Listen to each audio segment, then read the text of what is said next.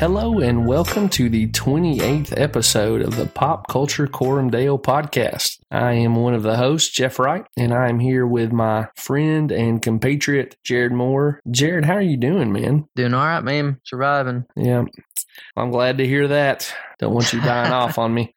Hey, so did you watch the Emmys tonight? We're recording as the Emmys are playing out live on our television and our planet. You watch any of that? No. I was on Twitter just a minute ago and I checked the hashtag, and apparently someone proposed to his girlfriend on the Emmys. I don't know who they were, but it kind of broke the internet for a little while. Isn't that sweet? Yeah. I don't know. I'm not much on proposals. Wait a minute. You've got to explain that further. I don't know. I just don't watch them. I don't know. Oh, you're not for public proposals? It's not that I'm against them. I'm just, I don't know. I guess they're sweet. I'm just not I scroll past them on Facebook. Oh, yeah. Okay.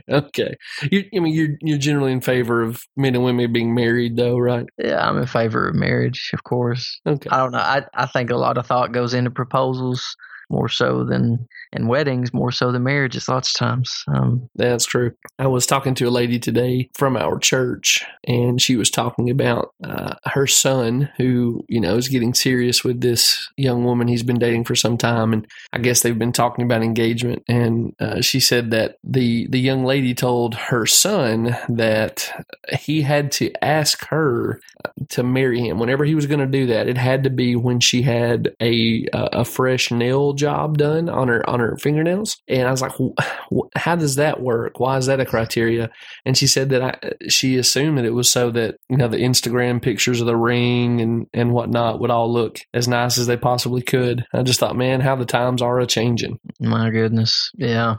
I don't know. You shouldn't even be thinking about what other people think about your proposal. Like, that shouldn't even be crossing your mind. Yeah, I guess I don't want to beat up on them from a distance, but it was odd to me. And I just thought, too, that kind of kills the surprise of the thing, right? Like, he's either got to tell you, go get your nails done, or, you'll be like, hey, I got my nails done. I wonder if today's the day. And I don't know, it just limits sort of the spontaneity of the thing. But anyway, there was a proposal on the Emmys, and we can all ooh and ah and coo over the cuteness of it. It's good to see. Good to see the institution of marriage still get some prime time love. But hey, we're not here to talk about marriage. We're here to talk about Netflix's animated Jewel. And I say that because they spent $30 million buying the thing. Next gen. Grief. Yeah, no kidding. But before we do that, Jared, you watching or reading anything good lately? Since we last talked, I don't think I've just listened to lore some more. Yeah. I haven't really been doing a whole lot of watching. I watched some Better Call Saul, but other than that, man, that's about it. Yeah. Well, I guess I'm not consuming as much as normal either. Teaching has me tied up more regularly, but I am trying to finish the Hulu series Castle Rock that's based on the Stephen King universe. Mm-hmm. I've heard some stuff about the ending that, I think this is a spoiler since I haven't seen it either, but the ending of that series, or maybe season 1 of the series, I'm actually not sure, but people were disappointed in it, and I'm trying to kind of plow through the thing so I can move on to something else, but not to give away too much about later in the episode, but I'm planning a Predator marathon. I've went and tracked down all the Predator movies, and I think I'm going to watch just chronologically straight through those sometime when I get a break in my regularly scheduled viewing. Okay, I'm interested in your thoughts on that. Yeah, I know you're a big fan. I'm looking forward to talking to you about it. Well, that was an uneventful What You Watching, but now we'll move into our segment called So Sorry to Interrupt. Hey everybody, just a heads up. At this point, Jared and I get into a pretty extended discussion on The Predator, and some of what we discuss could lightly, possibly, maybe be considered spoilers. So I wanted to give you a heads up to make sure you didn't have any details of that movie spoiled for you. If you want to skip ahead through our discussion of The Predator, go ahead and use your skip forward button till about 15 minutes and 43 seconds. Okay, thanks. Back to the discussion. Jared, speaking of The Predator, you and I went and watched that thing last week. As I mentioned already, and as our listeners know, you're a big fan of that franchise. What'd you think about The Predator? Well, it was too crude to do on this show, I think, and so that's why we're doing Next Gen instead of the Predator. There was a lot of foul language. I mean, we've talked on here a lot, often about how foul language isn't, it doesn't wound our conscience as much as nudity, sexual stuff, right? But man, this is like right at the line there. And the other thing that kind of killed me, I don't think this is a spoiler we have to warn anybody about, but the female lead in that movie was so foul mouthed, and I thought that maybe they were like trying to make her a credible like colleague of these military guys by having her be the most foul mouthed. But man, it was kind of overwhelming. I'm with you. Yeah, she was worse than them, or just as bad. But yeah, it was more. I mean, the first one had a couple of crude jokes or statements in it. This one had like 30, 40 or something. Yeah. I mean, it was almost like it was trying to, I don't know, compete with Deadpool or something. Not that, obviously that's probably not on the radar, but just that, we can be, it's already a rated R movie because of violence. So, say what you want. Yeah. But other than that, other than the conscience issues, I thought they did a good job with it. I thought that I loved, the music. They used the music from the first one, which I thought was brilliant, because it took me back to the original. And I read that they tried to get Arnold to do a cameo in this, but that it just wasn't a big enough part for him. He turned them down. Oh, really? Come on, Arnold. Dadgum. Yeah. That would have, if they could have got him in saving the day somehow or saving somebody's life, that would have thrown it over the top. And I did like, they basically, I like how they defeated the Predator and everything. It was good. It was not the first one, but it was a good sequel. It should have been, it's better than all the rest. All the rest of the sequels? You're not saying it's better than the original, right? No. Okay. It's not better than the original. The original, I don't think they'll ever outdo it. Because this one, it would just, there was a lot of nonsense too, like the global warming and the patchwork of DNA, and all that's just Looney Tunes. But it was a fun movie. Yeah, how did you like Boyd Holbrook as the the big, action star that the movie's built around? I don't know if you watched Logan, but he's in Logan, I think, is like the bad guy in that one. And that's the only thing I can remember him from. I've seen Logan, but I didn't even remember that guy in it. I think he plays like a mercenary or something, the one that's chasing Logan and Professor X. I think that's right. But yeah, again, that's the only thing I've seen him in prior to this. I thought he did a good job. He just does not look, he should have gotten beefed up for this role, they did make him a sniper. That's when, you know what I mean? You don't have to be a physical powerhouse to be a sniper. But yeah, I hear what you're saying. None of the guys were big, were they? They didn't have they were all military guys. Was it Taye Diggs? Was he in it? I guess he was the biggest guy. No, dude, Taye Diggs wasn't in this. Who are you thinking about? I don't know. No, they're Trevante Rhodes played Nebraska. That's who I'm thinking of. The buddy that he was there with. Sterling K. Brown was the bad guy, obviously. With Holbrook, I kind of thought he got overshadowed by some of his co-stars. Probably the biggest star right now, anyway, in this is Sterling K. Brown. But you also had Keegan-Michael Key, Olivia Munn, Thomas Jane. There were some fairly well-known actors in this movie, and Boyd was the one who was supposed to carry it. I thought he did a fine job, but I spent a lot more time paying attention to, again, Trevante Rhodes, obviously Sterling K. Brown. I don't know. I'm curious to see if he goes on to have an action career here. I thought it was, I didn't think this marked him out as the next big thing in action movies, if that makes sense. It didn't, and there wasn't, did he do much hand-to-hand combat? Did he do much amazing shooting scenes? And no, he got in a fight with the guys in the barn, but this movie there wasn't a whole lot of hand-to-hand combat. He did a lot of running around, jumping, and shooting guns. Mm-hmm. But there really wasn't a lot of fisticuffs, if I can borrow that phrase. With action movies, you got to have. I feel like there's got to be some up close choreographed stuff, right? And they just wasn't in this movie.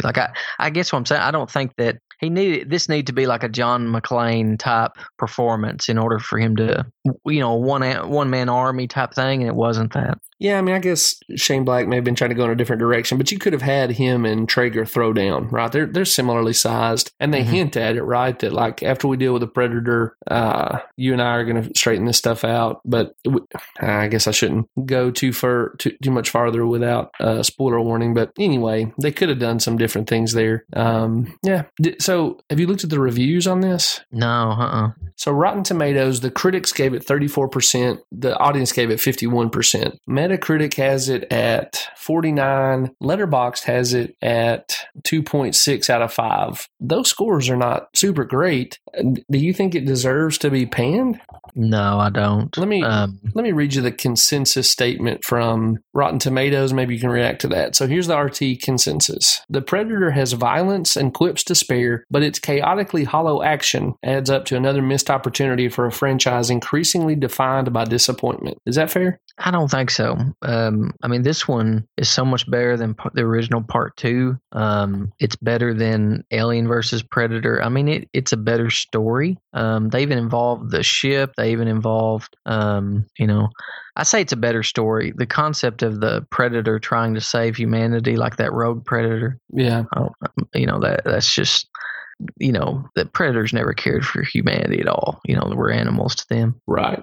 So if anybody listening to this follows me on Letterboxd, you already know my conclusions about this movie. But what I wrote after reading some of these reviews is that I can only conclude that people criticizing this movie wanted different things than I did from a pop sci-fi action movie about a space alien wearing dreads. Yeah. I mean, I really don't get. It's sort of like the Meg, right? You go into this wanting to see stuff blow up, cool weapons, aliens.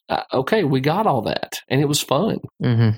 I listened to an interview with Keegan-Michael Key about lots of different stuff, but he talked about this movie quite a bit. He said that Shane Black had updated this for the modern world. He'd basically taken the original Predator and updated it. And the way he highlighted that Shane Black had updated it is that when the original Predator came out, he said the band of military people are basically superheroes. And he says that they kind of embodied the spirit of the 80s. Bigger, badder, everything was cooler, image was everything. And he said today, when we think about soldiers, we think of PTSD and men who've been broken by combat. And so, both Jordan Peele and Keegan-Michael Key, when they talk about their work, they are not afraid to go grandiose. Mm-hmm. But he said in that interview, this is a treatise on PTSD. I don't quite follow him in that estimation, but it is curious that he thinks that when you tell stories about soldiers, you have to tell broken soldiers for them to reflect modern sensibilities. I don't know what to make of that. I mean, I think we're definitely more aware of PTSD. I just don't know if that's the only story you can tell. Like, I'm thinking about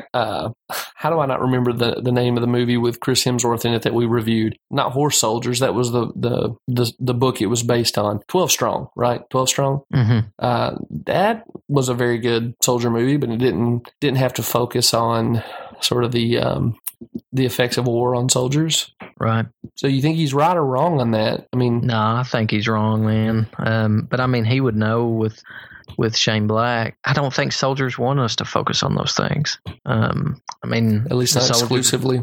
Yeah, I mean the soldiers that I know, they don't want to focus on those things. Yeah, I mean, if anything, they want to. They're taught how to survive and persevere, and they're fighters, and they want to fight even that. Even the PTSD. Sure.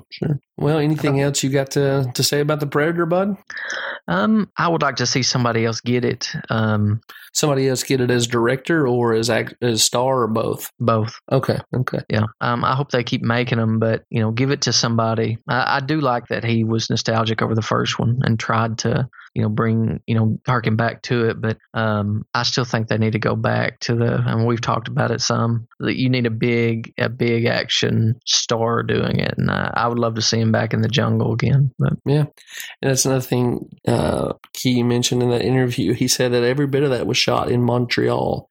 And he said, that I think he said Montreal. I know it was Canada. Maybe it was Vancouver, but I think he said Montreal. And he said, they would go out and put up like palm fronds, and they made the Oregon-looking forest look like a jungle. He said, I was really blown away by how they were able to do that. Wow, that's cool. How much money? So is it making money? Is Predator making money? I haven't looked into it. I was going to ask you, though, is this a movie that you'll go see again? Maybe not in the theater, but, will you rent it or buy the Blu-ray or anything like that? I'll probably rent it. I doubt I'll ever watch it, like own it. Yeah. I own the first one. That's the only one I own. And I own Alien versus Predator. Yeah. Okay. It looks like this movie has made thus far in the U.S. just under $25 million, and worldwide it's at like $54 million. The budget was $88 million, so I don't know if it'll make its money back. There's a piece on Forbes about why the Predator bombed in America, but the New York Times, I guess according to their charts, it's the top box office draw. So I don't know, maybe the story's still not completely written on this one. We'll see. I guess that was kind of a deep dive because we were considering doing an episode on that one. More quickly, did you see this new picture of Joaquin Phoenix from his Joker movie? We just got the first shot, and I was curious if you've taken a look at it. I have. Any particular comments? I mean, he's a strange fella. I'm interested, intrigued. Yeah, he has certainly done the body modification thing. That's more slender than I'm used to seeing him. Mm-hmm. I'm assuming this shot is pre-chemical bath. He just looks like a dude who's had some hard times, Yeah, he does. I think we've talked about it a little bit, but it's just super weird that Warner Brothers chose to do 2 Joker movies, particularly after Leto's Joker was so panned. Mm-hmm. I don't know. Did you pay attention to that news that it was a rumor, and I think it's been debunked now, but that Warner Brothers may be letting Henry Cavill go and not letting him do Superman anymore? Yeah, I saw that. People went nuts. I just think that's so stupid. We talked about this in our Justice League episode, but out of all the things that have gone wrong with that Warner Brothers, DC Extended Universe project, Henry Cavill is not the problem. I mean, there are people in our Facebook group, the Pop Culture Quorum Deo Perpetual After Party. Some of them love Batman versus Superman, Dawn of Justice, and hate Justice League. I'm completely across the board. I like Justice League and I hate Batman versus Superman. Mm-hmm. But the one thing we all agree on is that Henry Cavill should, be turned loose to play a really good Superman. Right. And Warner Brothers just cannot get out of their own way, man. Well, speaking of the Joker, Jack Nicholson set the bar super high, and it took a guy like Heath Ledger to come along who was brave enough to try, and he succeeded beyond, I think, everybody's wildest imaginations. So you've had these 2 actors do an incredible job with the role. Jared Leto was just the same kind of actor who's kind of crazy enough to try it his own way, and he flopped terribly. Joaquin Phoenix is another one of those guys who are brave enough to try to redefine a character that, very recently sort of defining portrayals have been given to audiences. We don't know what Phoenix will do, but, just considering how well Nicholson and Ledger did, how bad Leto did, and the kind of actor it takes to take a shot at redoing that role, are there actors you would suggest to a casting agent that could maybe do a Joker in a way that audiences love to a degree that's comparable to Heath Ledger? I would like to see Anthony Hopkins. I know he's past the age to do it, right? Yeah. But maybe an older, I don't know. Oh, yeah. So let Anthony Hopkins do it as an older Joker. Yeah. And maybe we can bring, I don't know, maybe there can be an older Batman. And I don't know, maybe training I would love to see I know it's old, but I'd love to see a Batman Beyond movie. You and me both, man. I think that's sitting right there. And man alive, if they're going to do 2 Joker movies and have one of them set in an alternate universe, let's do the Batman Beyond movie right now. Mm-hmm. Yeah, that would be great if you could have an older Joker and maybe a younger version of Joker, maybe someone he has mentored, or I don't know. I'd also like to see Michael Shannon. Michael Shannon. So he was in what was his first, what was his movie? He was in the original, was it Man of Steel? Yeah, he played Zod. Yeah. I think he would be great. And that is a super great call. He's like my favorite working crazy bad guy actor. Mm-hmm. He played the bad guy in Shape of Water as well. Gosh, that's a really good call. I'd be willing to trust him to do it too. I wish I'd have thought of that one. I guess maybe in between him and Anthony Hopkins, but still on your wavelength of an older Joker, I got a hot take for you. I'd have Michael Keaton do it. Did you see Birdman? I did not. I need to watch that. Yeah, I think you would enjoy that. I don't remember any, nudity or crazy sexual stuff, but I look away from the screen on that stuff, and so sometimes I don't think it's there because I didn't see it. You know what I mean? Mm-hmm. You can check Plugged In or whatever before you watch it, but he's really good. And I know you saw Spider-Man Homecoming. Yes, and he can do whatever. I mean, he's been in comedies, he's been in serious stuff. He did Batman well. I mean, yeah, it's actually the scene in Batman combined with what he did in Homecoming that gave me this idea. You remember there's a scene when Joker breaks into like one of Bruce Wayne's penthouses to kidnap Vicky Vale, and Keaton's Bruce Wayne grabs a poker from the fireplace set, and he's like, "You want to get nuts? Let's get nuts." Yeah. It just made me think like, okay, let's have him go from the cow to the the cold cream. I'd like to see him put on the face paint and see what he would do as the Joker. Yeah, that's a good call, man. Yeah. So Michael Shannon or Michael Keaton, we'll take either of that. You can keep Jared Leto. I'm willing to believe Joaquin Phoenix can possibly pull it off, but we're going to cast one of the Michaels for our Joker, right? Yeah, and to be fair to Joaquin, I mean, Heath Ledger come out of nowhere he was doing like romantic comedies, wasn't he, before? Yes. He was a surprise hit. And of course he died, I think that raised our anticipation, but I really don't think that we think better of the performance because he died. I think it's that good. Right. Yeah, it is really good. Hey, look, Joaquin Phoenix has all the acting chops in the world. And so I'm willing to believe that he, can do something really original, and it's weird to say enjoyable, but something that we all come away and go like, yeah, man, he captured something essential about the Joker. Mm-hmm. I'm no longer willing to believe that about Jared Leto, but yeah, Phoenix could pull it off, and I hope he does because I like good stories set in Batman's universe. Oh yeah, and the best villain, well, in any story. I mean, he's the Joker's. Man, he's amazing as far as a villain. Yeah, absolutely. All right, man. Well, anything else you want to cover in? So sorry to interrupt. Like, we're good, man. All right. Well, then we will call an end to that one, and that will bring us into the actual subject of this episode, Netflix's Next Gen. As I mentioned, they paid $30 million for that thing at the Cannes Music Festival this year. And I think they're trying their hand at sort of the streaming version of a Disney empire. So let's get into it, man. Before we do, though, I want to warn people, I'm about to give the summary. And after the summary, we are in spoiler territory. So we assume after you've listened to us give the summary of the movie that you're okay with having the plot details spoiled. If that's not the case, hit pause, go watch this thing, come back and finish the episode. We don't want to ruin your viewing experience, and so fair warning, we're about to get into plot details. Jared, I'm just going to take the summary from IMDb. Okay. So, a friendship with a top secret robot turns a lonely girl's life into a thrilling adventure as they take on bullies, evil bots, and a scheming madman. Pretty good. Yeah. All right. So, conscience warning. What stuff in this movie that our listeners might want to be prepared to guard their conscience against? It's pretty heavy violence as far as a kids movie.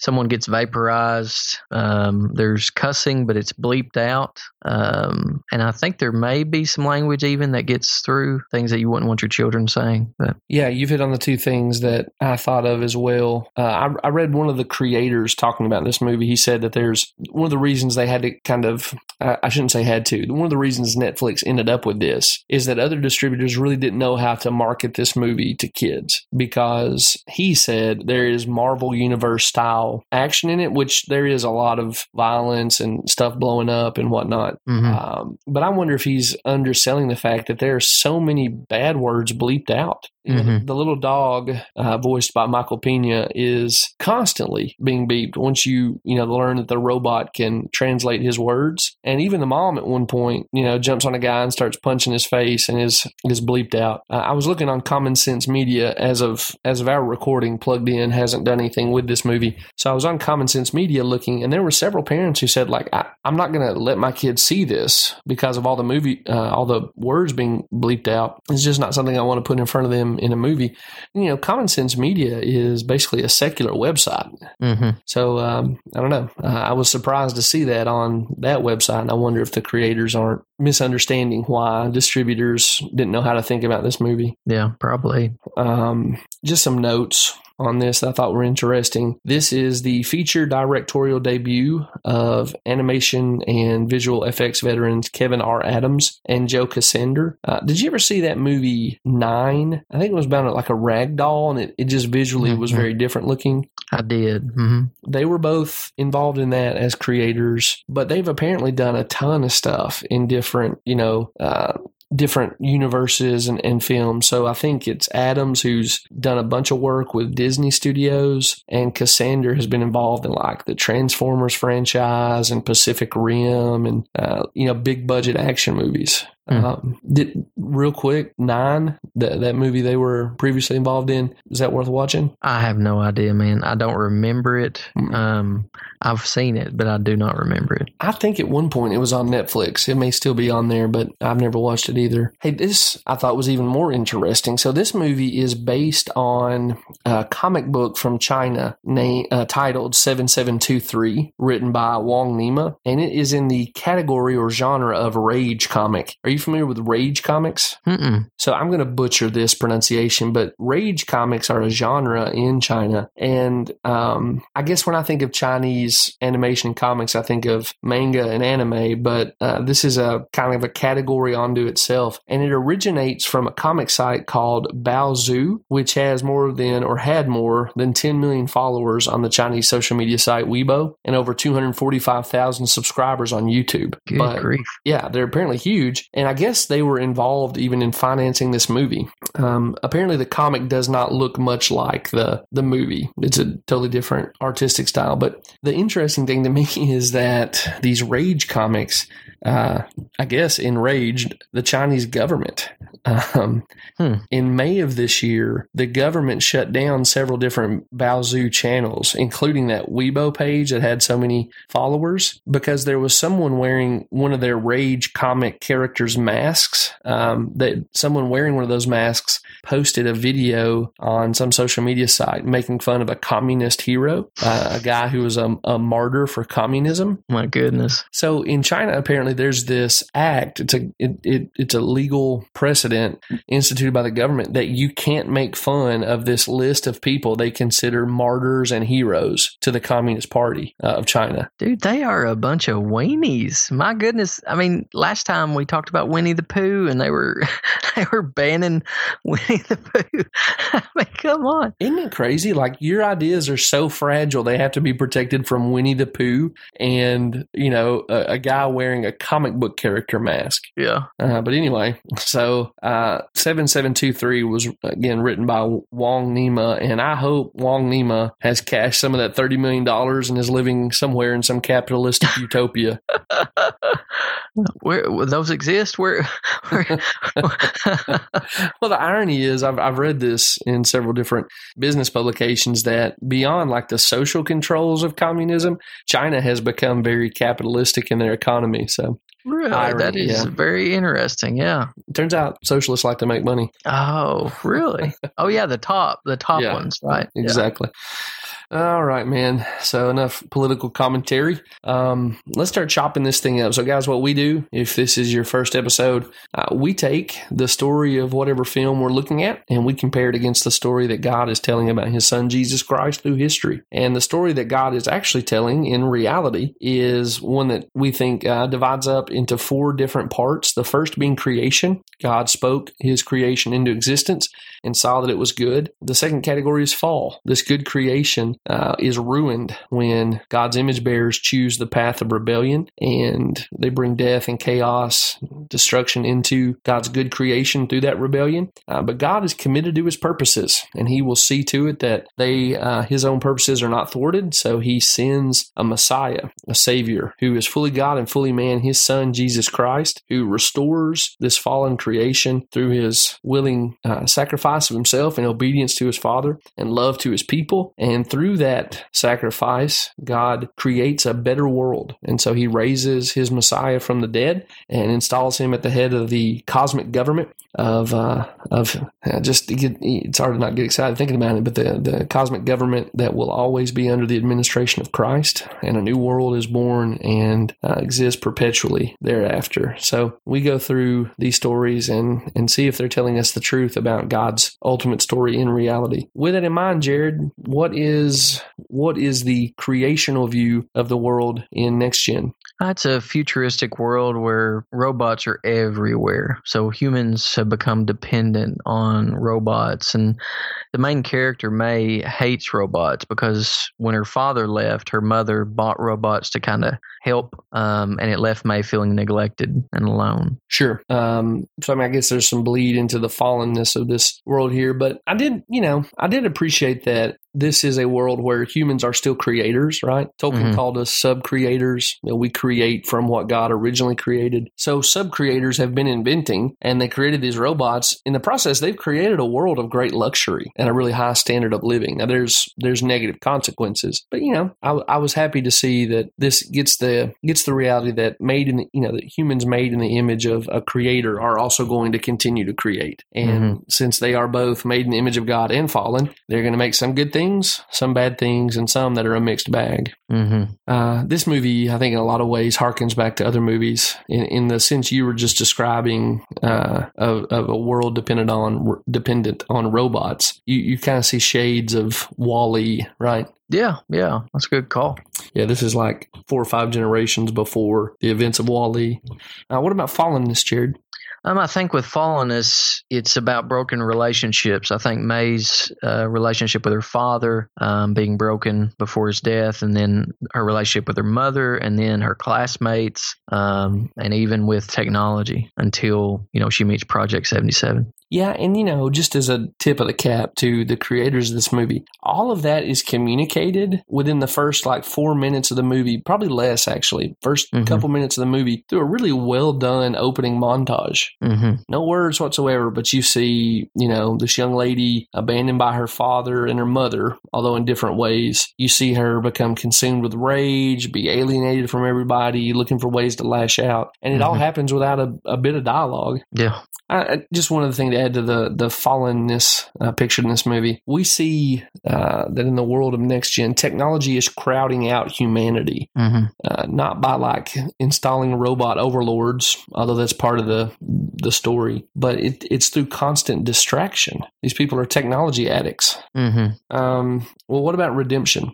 I think when her relationships are restored, that's redemption. Yeah. So what I wrote down was that eventually technology shows itself a false messiah and a wicked ruler. Yeah, but she's still, I think, technology used in the right way. It's kind of odd that a robot saves her, isn't it? From a robot. He saves everybody and even makes statements that, I don't know, I think the movie tips its hat to technology is always going to be with us. We just need better technology. Oh, yeah. I think that's a fair accusation. You were talking about how her relationships were restored. So, I'm watching this thing and the bad guy shows himself. And there's this scene where he kidnaps May's mother, right? Well, this magically opens the eyes of May's mom to the way she's abandoned her daughter for technological distraction. And in the same, vein, May is forced to deal with her own anger at being abandoned. And she even finds empathy with those that she's kind of traded out being the tormentor with, I thought it was a little too convenient and a little too underdeveloped. It's like this crisis happened and the crisis fixes everything. But I mean, I don't know, maybe I'm asking too much of an animated movie. Good story's good story, Yeah. Did you notice, I did think this was interesting. I think in some ways Project 77 is supposed to become more humanized. Yeah. And did you notice that his voice got less robotic the more he interacted with May? I did not notice that, but that's fascinating. Yeah, it became much more like Jim from The Office. It starts out with sort of sounding like someone speaking through a robotic synthesizer, but by the end of the movie, well, before he resets himself, but by the point he's most developed in the film, he sounds more human. I thought it was a pretty good storytelling point. That's interesting, and I mean that's how movies get us to care about basically characters that aren't human. They humanize them, and it's the same way with getting us to care for animals, getting us to care for, I mean, you name it. They try to make it look human or mimic humanity. Like even when we watch Jurassic World, the dinosaur, the raptor, velociraptor crying and smiling, and I mean, it's just because they can't. We've talked about that. You can't animalize the humans because then, we won't value them, and so you got to humanize everything else that you want humans to care about. Well, you can dehumanize. That's a technique that plays out way too often in the real world, right? Like we have the language of, fetus and bundle of cells to dehumanize human offspring. So it's more convenient to dispose of without your conscience erupting. Yeah. Yeah, that's a good point. But I mean, they can't. So I guess they humanize what they want you to view as a person. Yeah, and dehumanize what they want you to treat unhumanely. Yeah. All right. So once we have this movie chopped up, what about glorification? Yeah, I'm getting ahead of myself here. So yeah, glorification, Jared. It happens when May's relationships are restored. She's no longer rebellious, and she lives happily ever after with her family, friends, and technology. Yeah, it's super quick, too. We only get to see this better world she lives in super fast. Mm-hmm. And it's, the image we get is of like this little pocket of nature built around a soccer field. Mm-hmm. That's like this little refuge in this world of concrete and steel and glass, Mm-hmm. If anything, I wish they would have spent some more time fleshing out what her life looks like now that things are set in order. Mm-hmm. So yeah, I'm with you on that glorification. And what I was chomping at the bit to get to is once we go through these categories and chop the story up according to those individual elements, we try to put it back together and analyze the thing. And so we ask a couple questions. The first of those questions is, what's the story? And we hope to get it right, which we hope we've just done by analyzing the worldview of the movie. We hope we've got the story right. The next question is, where am I? And we're there trying to see the style and shape of the imaginary world. Jared, you want to take and run with that? Yeah, I thought the special effects were really good. I thought the story was well done. I enjoyed May's character, enjoyed the robot Project 77's character. I didn't care for look, you got to know your audience, Netflix.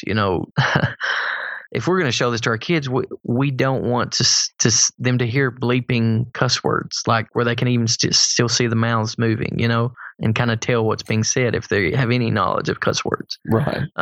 Parents don't want that. And so I understand, like you said, the marketing, how to market this movie when it's got needless things. It doesn't add to the story. Learn from Pixar and learn from Disney. But anyway, so I thought special effects. I thought the animation was really well done. Yeah, the visual effects, right? Yeah, visual effects. I thought the voices were excellent as far as acting. Man, I props on that. I bet it's super hard to sit with a video, and I guess they're watching the video while they try to mount the voices. I've watched some making ofs on this, and different studios do it differently. Sometimes they'll say, hey, read this line this way, and it's just a guy in front of a microphone. And then I think sometimes they do play the scene for them. I don't know what they did on Next Gen, but I'm with you. It sounds like difficult work. Now, Kevin Conroy, Mark Hamill, those guys have made careers as voice actors, but it seems like it'd be difficult to me. Oh, yeah, man. It'd be real hard. I guess it's similar to play acting or stage acting.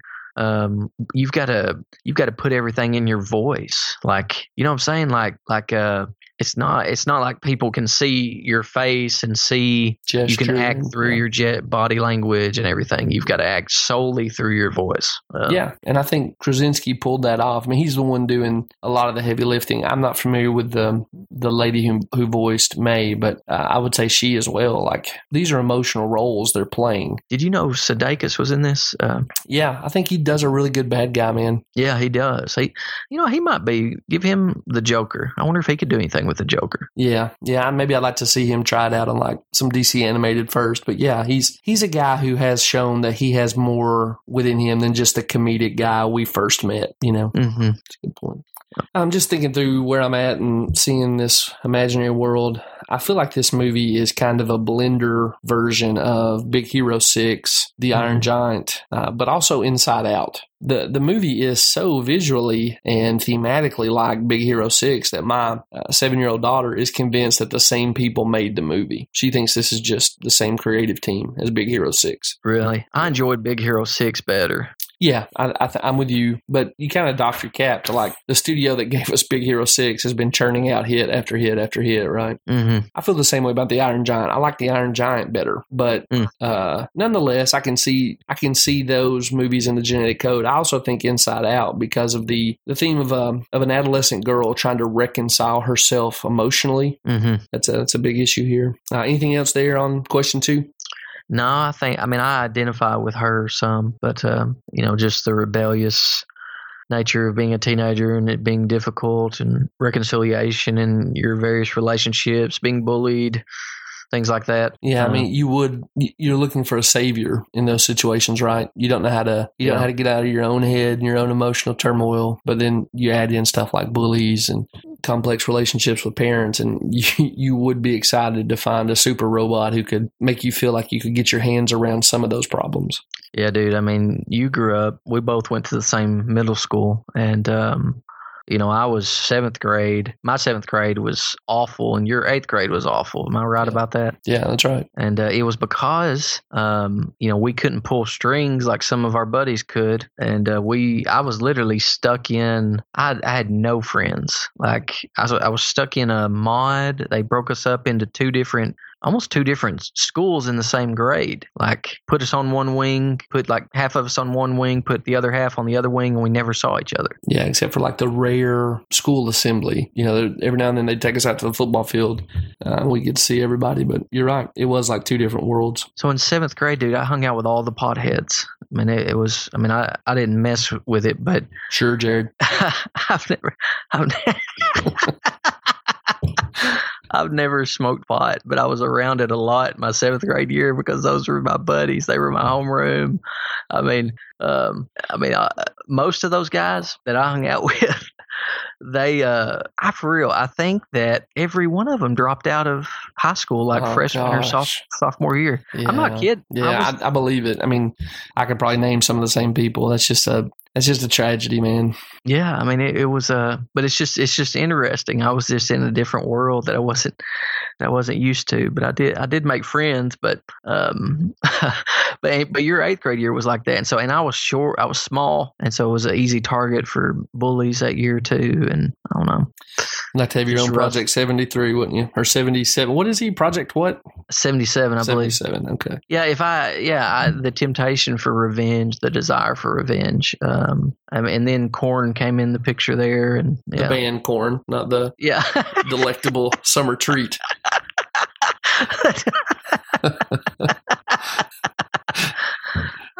Anyway, so I appreciated the emphasis on grace and mercy to bullies. Well, we need to talk about that a little bit more. But before we do, I think that's a good transition into question 3. What's good, true, and awesome here? And behold, common grace. I say it's a good transition because this movie really does want to deal with bigger ideas, don't you think? Oh, yeah. Yeah. Let me just throw a few of these at you. One, I think it is getting at the idea that as a society, we're having to watch parents' distraction with technology and the detriment that brings to children. Mm-hmm. Technology and the way it affects humans is a personal interest of mine. And it seems like the magazine The Atlantic has been doing a lot of writing on this. Let me throw 2 quotes at you from fairly recent articles, both from 2018. First one is from Phones Are Changing the Texture of Family Life by Joe Pinkster. And this was published on the Atlantic website August 22nd of this year, so just about a month ago. There was a poll taken about family technology use, and 72% of parents in the survey said that their teenagers were sometimes or often distracted by their phones during conversations. Okay, 72% of parents thought that. Pinkster goes on to write, though, more interestingly, roughly half of teens felt the same way about their parents. And in that piece by Pinkster, excuse me, I can't speak. Sorry, I'm Southern. Pinkster.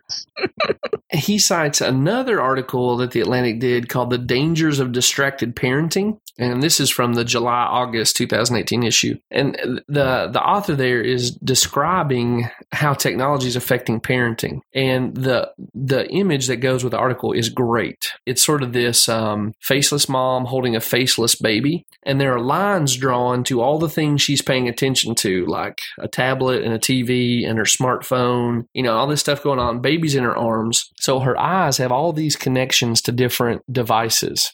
But the connection from her mouth is to the child. And so I thought this was really something that was powerful for me to consider as a father. Here's the quote: "A mother telling kids to go out and play, a father saying he needs to concentrate on a chore for the next half hour. These are entirely reasonable responses to the competing demands of adult life. What's going on today, however, is the rise of unpredictable care, governed by the beeps and enticements of smartphones. We seem to have stumbled into the worst model of parenting imaginable, always physically present, thereby blocking children's autonomy, yet only fitfully present emotionally. So we're always hovering around them, but they never have our full attention, and yet they're still subject to our distracted commands." I get why the author called it the worst imaginable way to parent. And like when I read that, I kind of got chills because I know what it's like to be on my laptop or texting somebody and my kid's needing something or my kid's just doing something that's too loud and I rebuke them for it. And I'm not parenting them. I'm silencing them so I can get back to my smartphone. And man, it was convictional to read that. Yeah, you need to post that on Pop Culture Quorum Deo Perpetual After Party. I need to read that because, dude, I'm grading papers for Southern. I'm writing the dissertation. I'm working on sermons. It's just always something. Yeah. And church members text, or I want to find out what happened in the NFL games I didn't get to watch. I'll throw that up. But, for all the problems I have with the Atlantic, I keep a subscription to them because on tech, they are publishing some really interesting stuff. I'm going to quote them again. But this movie wants to put in front of us that parents, not just children, but parents are being warped by their obsession with technology. I think more broadly, this movie wants to talk about society's distraction with technology. Again, quote from an issue of The Atlantic, this one dating back to 2015. It was another poll, or a survey, and they're kind of commenting on the results. So this one is called "Push Notifications Are as Distracting as Phone Calls." This is by Robinson Meyer, and it's from I think the June or July 15 issue of The Atlantic. Let me just run through this one real quick. So the researchers did a performance study. This is 3 researchers at Florida State University. They did a performance evaluation as it pertains to interaction with technology. And their survey suggests that merely receiving a push notification, so your phone dinging to let you know, hey, you've got a text message whenever you can read it, or somebody tweeted you, something like that. Receiving a push notification is as distracting as responding to the text message or even a phone call. They found that performance in their assessment suffered if the student received any kind of audible notification. Just quoting here, that is, every kind of phone distraction was equally destructive to their performance. An eruptive ping distracted people just as much as a shrilled, sustained ringing tone. And it didn't matter, too, if the student ignored the text or didn't answer the phone. As long as they got a notification and they knew they got it, their test performance suffered. The researchers said that our results suggest that mobile phones can disrupt attention performance even if one does not interact with the device. As mobile phones become integrated into more and more tasks, it may become increasingly difficult for people to set their phones aside and concentrate fully on the task at hand, whatever that may be. And, in some ways, like, I remember my wife, when she saw this, she's like, well, no, duh, phones distract us. But we do have this idea that we can be multitaskers and that, if we're really being disciplined, we'll just ignore those text messages. But according to this, just the knowledge and hearing it is enough to throw us off our game just as badly as if we'd taken a phone call. See, addiction. That's exactly right. I think that's important for this movie because the bad guy in this movie is a robot who impersonates a human. And I think there's obviously the specter of artificial intelligence raised there, right? We think of Skynet and all the sci-fi movies we grew up on. But I think we can go more immediate than that. We're thinking through the issues this movie raises. Another obvious one, there are a lot of chat bots that handle introductory customer service now. A lot of times when you're chatting with someone on a website, you're just chatting with a bot and it'll eventually figure how to hand you off to someone. But I really think even more immediately, it's just our own cell phones. beeps. So if the phone beeps and vibrates in a way that we react to when we hear them, the question for me becomes, who's really in control here? Who's driving the car in my relationship to technology? We think like, I set my phone up to let me know about stuff I want to know. But if you were a space alien who just came in to observe human society, you would think these boxes that we carry around in our pockets are in our lives, because when they beep or trill, we treat that as a summons to attend to them. Mm-hmm. And, I didn't think I cared about Next Gen, particularly the first time I watched it. I watched it again preparing for this episode, and I realized like the idea of a robot taking over a human, that's not a bad metaphor for me and my smartphone. Mm-hmm. Am I too crazy here, Jared? Do I have a tinfoil hat on? No, and I think that it's a way. I mean, being a pastor, we know that it's a blessing and a curse, right? Yeah. I mean, we know that at least somewhat. The best thing about it is that people can reach you when they need you, and the worst thing about it is people can reach you when they think they need you. Yes, but even that seems like a higher class version of some of the stuff I find myself dealing with. Yeah. I've went through and told Twitter not to notify me about most of the notifications it wants to send me. But when I hear my phone say, hey, you got a text message, or here's a notification about some social media thing, I kind of want to go check that pretty quickly. Yeah. Oh, yeah. Yeah. I mean, my leg will vibrate when my phone's not even in my pocket. Oh yeah, it's like a phantom phone call you receive. It's like phantom limb pain. I don't know what it is. It weirds me out though. Like wait a second, my phone ain't in my pocket. Why am I feeling it? Yeah. But I don't know if I don't know. It's got to be a brain thing. It's got to be I'm so used to it, or it's a conditioning thing. Yeah. Yeah. It's something strange. There's probably 10 years from now they'll probably say, hey, this is what this is. But yeah, I think you've hit the nail on the head. But this isn't something new. It's the TV always having to be on when we were kids. Our daddies always having to have that noise. Yeah. A dependence on technological noise. You know what I'm saying? Like, oh yeah, yeah. Well, some of the same stuff that Atlantic is publishing. It's kind of like what Christian Smith did with moralistic therapeutic deism when he found out that that's the religious default setting for American teenagers several years ago. Mm-hmm. Kenda Creasy Dean came along and said, oh yeah, okay, what's that like for their parents? And she found out that the parents had handed it down to the children. And the Atlantic is publishing stuff saying that basically kids are learning their technology habits from their parents. Yeah, I mean that definitely makes sense. But how do we keep our kids? So we basically just limit our kids' technology. My daughter, my 9-year-old's asking for a phone because her friends have phones.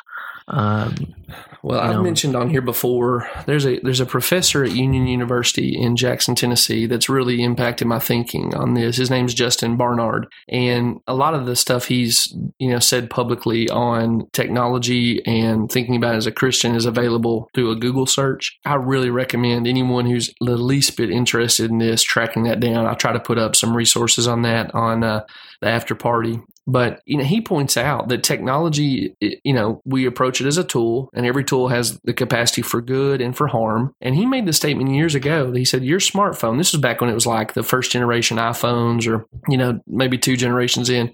He says that thing has more power than a bandsaw. And yet we think very little of handing a kid a smartphone or a tablet. We'd never hand them a table saw. Mm-hmm. And he's right. I think it was him, and another time he said, in some ways, your smartphone is a portal to hell. And we hand it to the kid like a babysitter and say, go play your games or watch YouTube videos. Oh yeah, YouTube. Yeah, we don't let our kids do that, or they don't have any social media, or I know they will eventually, but I'm hoping that their brains and their consciences are prepared enough by the word and a relationship with Christ by then that they'll make good decisions. Yeah, we've got kind of the same deal. My son is about the same age as your daughter. And, he's talking to me about like classmates who are getting phones. And Christy was telling me about this campaign she saw advertised, wait till 8. It was like, be a good parent, wait till 8 to get them their own phone.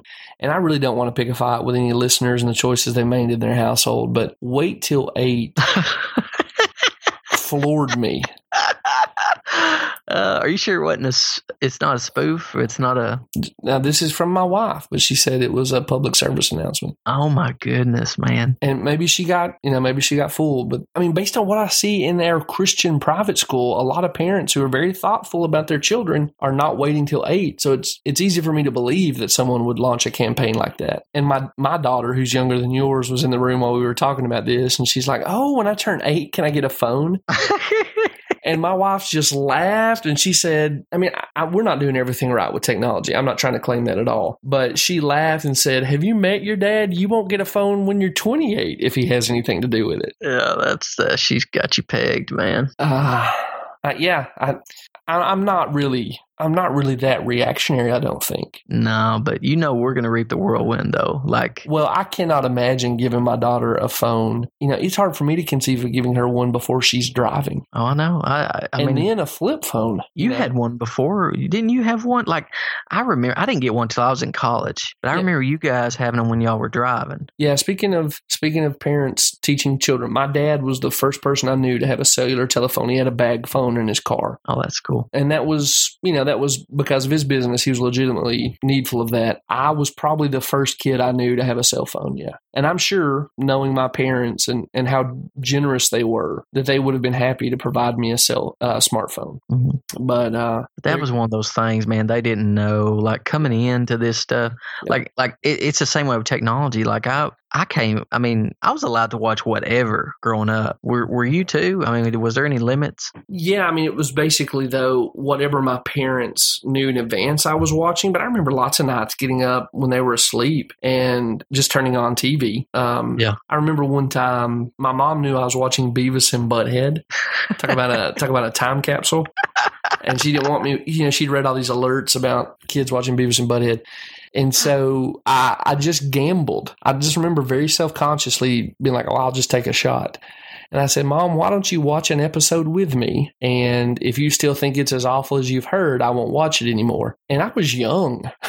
And she sat down and watched an episode with me, and it just happened to be the cleanest, most parent-friendly episode of that show that had ever been aired. And it was crude, but she's like, I'm not crazy that you like that, but that's not nearly as bad as what I've heard. And I was like, hey, the gamble paid off. So y'all still watch Beavis and Butthead together? Well, she wouldn't forbid me. She wouldn't watch it with me. But, okay. If she walked through the room and it was on and she didn't stop to listen to what they were saying or doing, because she had seen that one episode, It's not because my mom was incompetent. It's like you said, she just wasn't prepared for the world to change as quickly as it did through mass media. And technology's infinitely, at least in my opinion, infinitely more dangerous. Now, the potential for profit is much better too, but it's infinitely more dangerous. There's more power in the thing. So this movie's a good one to kind of raise that around your family table if you have dinner after you watch the movie or, whatever. Let me talk with you just a minute about my son's conscience is very sensitive. My oldest, 10 years old, about to be 11. I put on, so Black Panther's on Netflix, and I was going to let him watch it by himself. And he put it on, and he voluntarily turned it off because one of the characters flipped. There's that scene where what's his name? T'Challa. Yeah. T'Challa's younger sister flips him off, and my son turned it off. He said, "I want to watch this with you." I don't know. His conscience is so sensitive. And so I'm bringing that up because I don't want him to watch things that make him feel bad. Even if I see that as, but see, I didn't think of that as a conscience issue, but he'll turn his head and I want his conscience to be what it is. I want it to be sensitive. If he gets away from that, I don't want it to be because of me, because mine is less sensitive than his, Yeah. Well, I would just see that as the work of the Spirit, either, regenerating your son or through just the benefits of being in a Christian household. So praise the Lord for that. It's not just that. It's violence. It's everything. I think your instinct to honor his conscience is right. We tell our churches this all the time, right? What did Luther say? It's neither right nor safe to go against your conscience. Right. I do think probably as dads, we're away from this, but you've always got to have the vision of launching your child into the world as an adult in front of your head. You know what I mean? Like Sure. I think sometimes families lose that vision, and so the shelter becomes kind of a spider's web. But that's not where your 10-year-old is at right now. And teaching him that it's a good thing when the conscience is defiled by something as unimportant as a movie, to turn that thing off and to not see that as something to be embarrassed by, man. Yeah, just good for you, big guy. And here's a reward of some kind. You want to go get pizza? Like I think reinforcing his desire to honor his conscience is a good thing. Yeah. I was just curious about that. I mean, I know that'll change as he gets older. But I was very similar to that when I was young. When I was really young, but a lot younger than him. To harken back to an earlier part of this episode, and then corn came in. Yeah, and then corn, and exactly right. I mean, I'm talking about like, third grade. I was younger. I was very sensitive, but then, that kind of went out the window when I hung out with the potheads. Thank you, public school. Thank you, government school. Oh, and the school bus. I would never let my kid ride the school bus. I learned basically. It's like the inverse of that chart. Everything I needed to know, I learned in kindergarten. Everything I should have never known, I learned on the school bus. Exactly right. Everything. I mean, they had alcohol, they had drugs, there was pornography on the school bus. A kid passed me my first XXX rated. It was a video cassette back then when I was in 5th grade on the school bus. 5th grade. Yeah. And another kid when I was in 7th grade sold me, I remember 3 or 4 of his dad's Playboys. Oh, man. Yeah.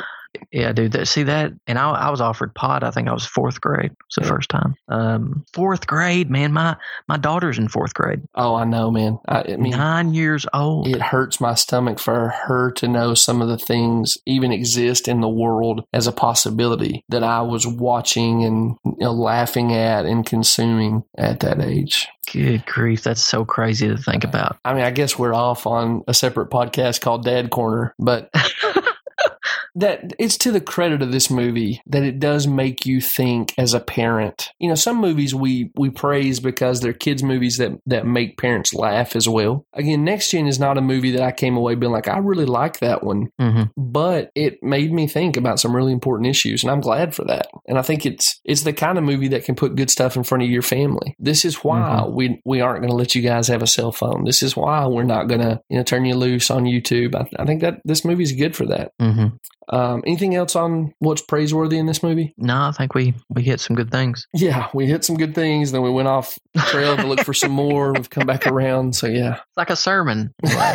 Oh, no. We have text for sermons. Yeah. So, hey, Jared, what's distorted, evil, and false here? Where's idolatry? How can we subvert it? I think this movie tips its hat towards that one day technology will be as legitimate as a human relationship. I think that's what it's saying with... You're never alone when you've got a Q-bot. Well, and Project 77 at one point says our memories make us who we are. And so I'm curious what they're getting at with emphasizing that with this robot and this... I don't know. I was just trying to think through what they're saying. I don't know if they're talking about trying to make the case for social media. I don't know if they're trying to make... Or humanizing him because he had memories that he cherished and felt affection for her. Maybe he was becoming equivalent to a human. Yes. And so... I hadn't thought about that. That's what I'm curious about. Like if they're trying to look down the road, like I don't know enough about AI. I've seen interviews with people who do, and they argue that AI is creating AI. Yeah. Or that it's going to be creating AI, which I don't even know what that looks like when your AI can create even smarter AI. But I think they're trying to wrestle with the assumption that one day we will have to redefine what makes a human human. And because the AI is going to become equivalent as far as, it's going to be just as smarter than we are. Yeah, maybe even have, like stuff you've seen in the latest Blade Runner, for instance, like his life companion is a program. Mm-hmm. Yeah. And so we've got to get back to the, Adam and Eve. I mean, what makes a human? And it's a human nature joined with a human person, and that is what makes a human being a human being. And, or people talk about, being self-aware, and self-conscious type stuff. But I think we need to emphasize human nature, human person, because once you start saying other things, you may be able to, because I don't know, AI may eventually become self-aware. Yeah, I think that's possible. And we're gonna have to get back to the Bible. We're gonna have to get back to Scripture. What happens? They're already making sex robots. What happens when a sex robot becomes self-conscious and people want to marry him? Yeah. We've got to get back to just the simple biblical description of what is a person, and robots cannot be persons. Animals cannot be persons. Yeah, when Project 77 says that our memories make us who we are, my daughter looked up and said, "Dad, is that true?" And I want to throw a bone to the creators. It seems true, but I told her, I was like, that would be really bad for Nana. So my dad's wife is in late stages of dementia, and most of her memories are gone at this point. And I said, yeah, Nana's very sick, and it's really changed a lot about her life, but she's still who she is, even though her memories have been taken from her by this disease. And who can look at someone who's at the late stages of that kind of disease and say that they've not been changed, outwardly? Sure. But the default setting I want for my daughter is that even as someone who, her cognitive function is just so reduced, I want my daughter to go, oh, she's an image bearer and she has dignity. And there's something inherent about who she is that even the loss of memory can't take away. Absolutely. And so God is the one who determines who we are. Yeah. And not only that, but concerning salvation, who we are in Christ, it is Christ remembering us that saves us. Amen. It is not our memory of him. That's exactly where I took my daughter. I said, honey, whatever changes she's went through, Christ is going to be faithful to her, and Christ will remember who she is, and Christ will restore her to the fullness of who he made her to be in eternity, because he's faithful. There's no disease that will touch his memory. And it hits so close to home with me as well. My mom with Parkinson's, her brain is slowly being destroyed. And if she lives long enough, she'll forget all of us. And so just thinking through that and how the faithfulness of Christ, and I'm just thankful. Amen. Well, if I can go maybe not so somber, talking about evil in this, May is just the absolute worst. I'm going to hit you with this. I mentioned Christian Smith and moralistic therapeutic deism earlier, right? So it's this, it's basically the default setting of our culture religiously, is that, there's probably a God who exists, but to whatever degree he's a real thing, he's sitting in heaven to actualize my hopes and my dreams. And the way I get him to do that is to be a good person defined by whatever I happen to think is good. But even if I'm ill, he's still going to have my back because he's just that, that great big buddy in the sky. And it seems to me like May is the animated incarnation of moralistic therapeutic deism. Project 77 loves her with no expectations whatsoever, and she uses him to fix all of her perceived problems. She breaks with him as soon as he fails to immediately meet her expectations or do what she wants. And you see with May, as soon as she gets the chance, she's no better than the bullies who tormented her. Right. As soon as she gets any power, she just becomes the exact same person they are. And then she goes further. With the robot, she basically becomes a domestic terrorist. Yeah. She's just going around destroying stuff. And I really think with her, I'd like to know actually, but with her, she's not far away from being a school shooter. That scene in the playground where the bullies, she kind of jumps out of the bushes on them and 6 Project 77 on her. The break comes when they have the Greenwood girl underneath this, jungle gym that's become a prison, and she says blast her. And I'm like, that's crazy. What's the difference here? what's the difference here between her and Eric Harris or Dylan Klebold from Columbine? Yeah. And I can't figure out, one, why Project 77 is so devoted to her.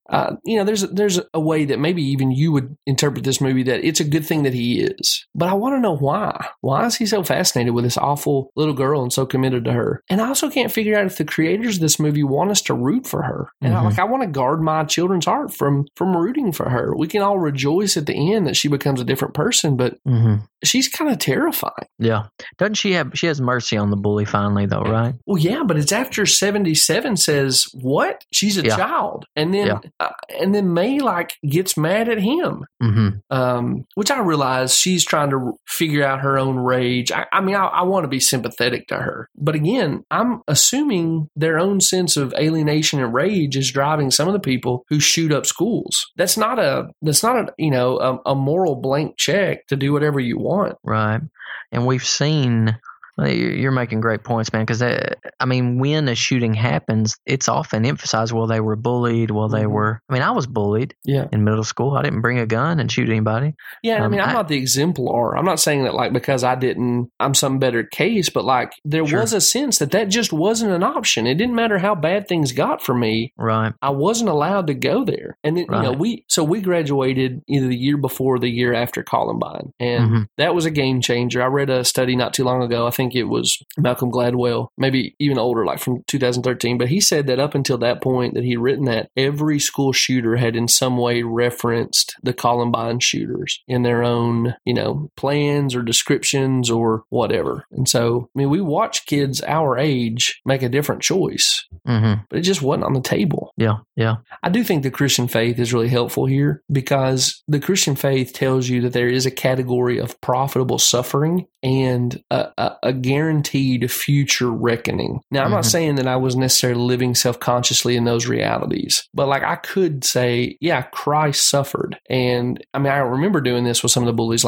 he knows what this is like and he went through it, and finding identification with him in some ways. Again, I handled so much imperfectly, but I'm thankful that at that point I was able to draw on that to whatever degree I did. I'm glad the faith gives us that. And May is the complete antithesis of that idea.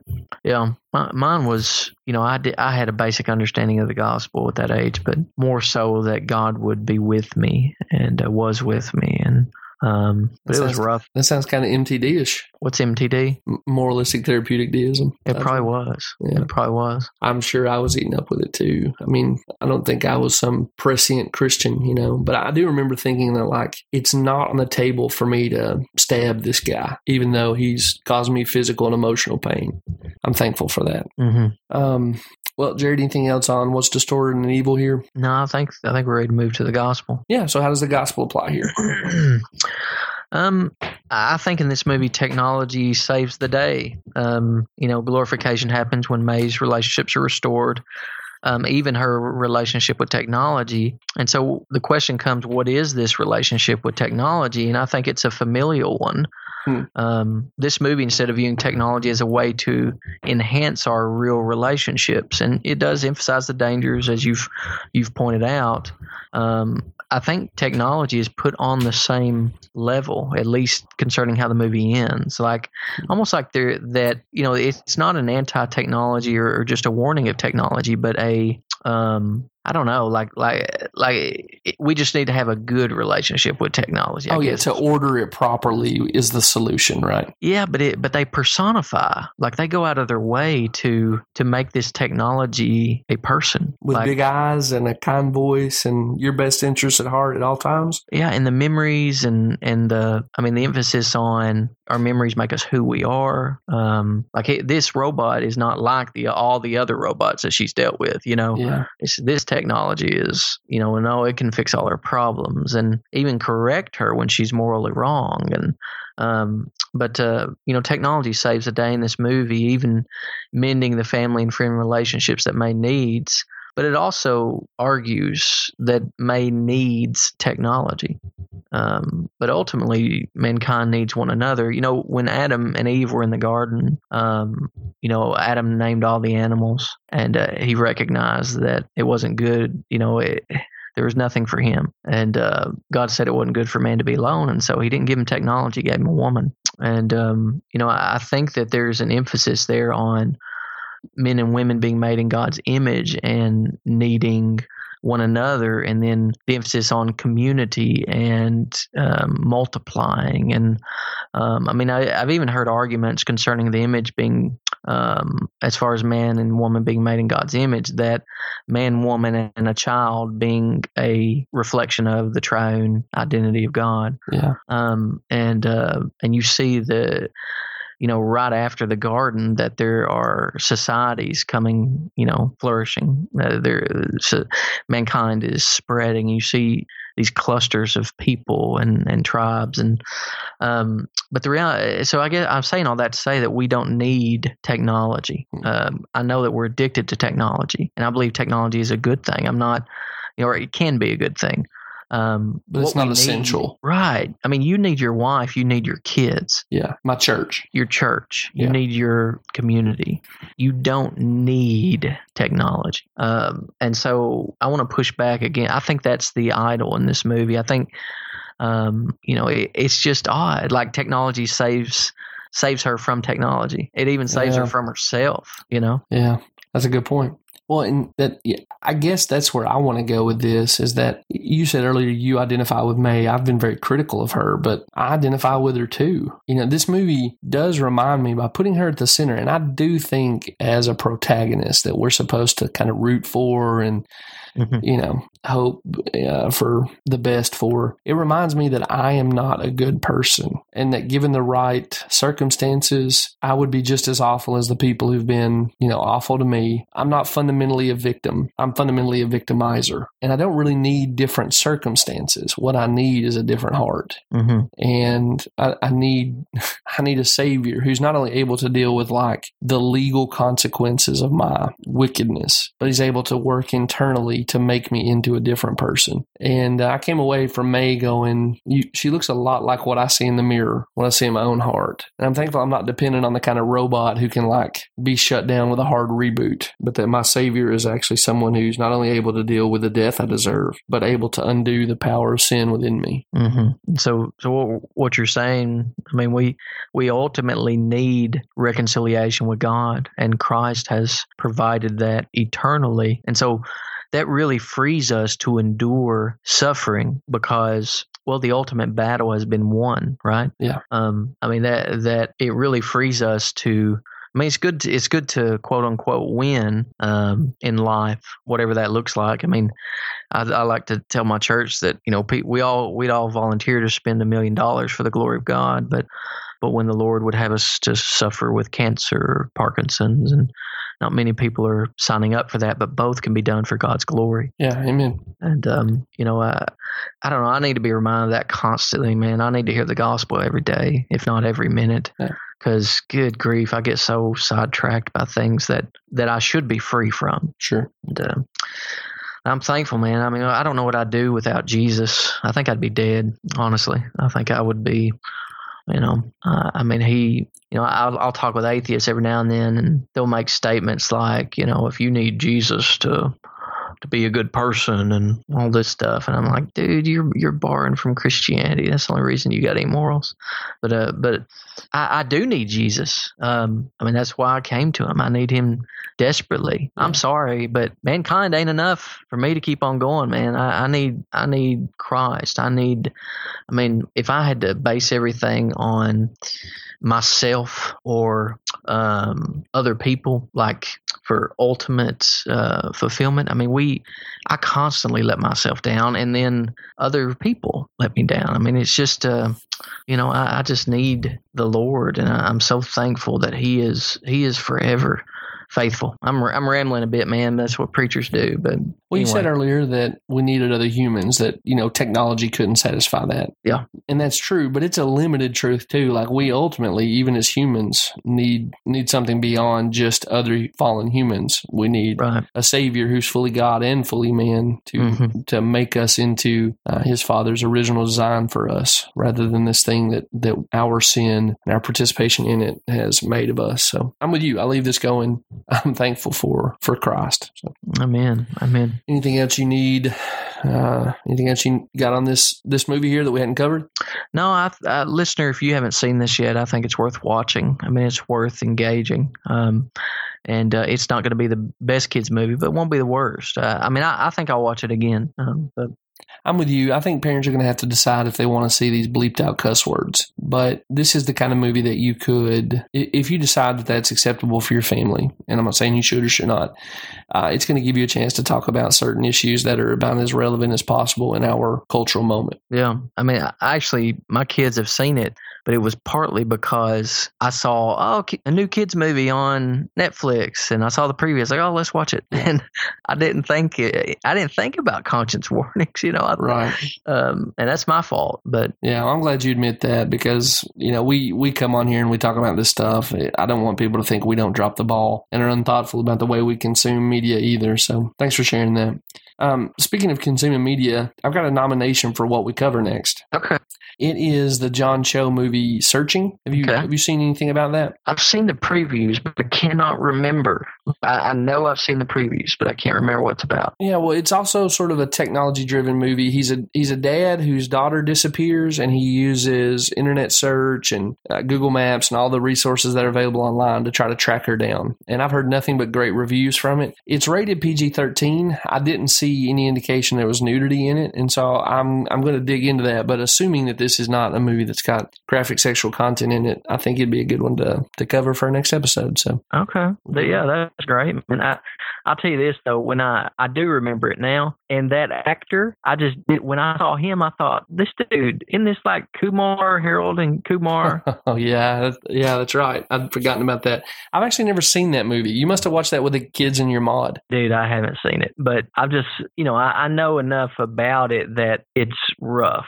Like, so I just did not picture him as a serious actor. But yeah, he's done some good stuff lately. They talk about stuff that not all of our listeners want to watch. He was in the last season of the Exorcist TV show. They did a good job there. Really? Yeah, he's done some TV works. I've read some pieces saying he's the next it guy in Hollywood, but I'm really excited to watch this movie and see what's going on with it. All right. Well, Jared, outside the world of our podcast, where can our listeners find you? Hey, you can find me on Twitter, Jared H. Moore. You can find me on Facebook at All Truth is God's Truth, and you can find us on Patheos at patheos.com/blogs/pop-culture-quorum deo. We write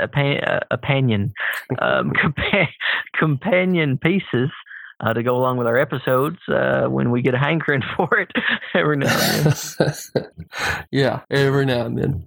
We do have a list, though. We do have a list, 31 Days of Horror, coming out in the next week or two.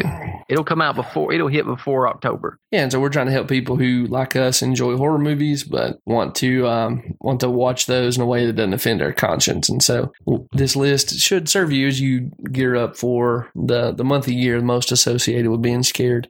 You can find the podcast at PCCD Pod on most social media platforms. Also want to commend to you the Pop Culture Quorum Deo Perpetual After Party, the Facebook group. I think there's a lot of reasons to not be on Facebook anymore, but if you are if you're still on that platform, or if you think, I'll just create an account and the only thing I'll do is talk to the people on the Facebook group, I think it's a pretty good use of your time if you're going to engage with people through social media. It's a good place to get started. So join in there. We'd love to talk to you on there.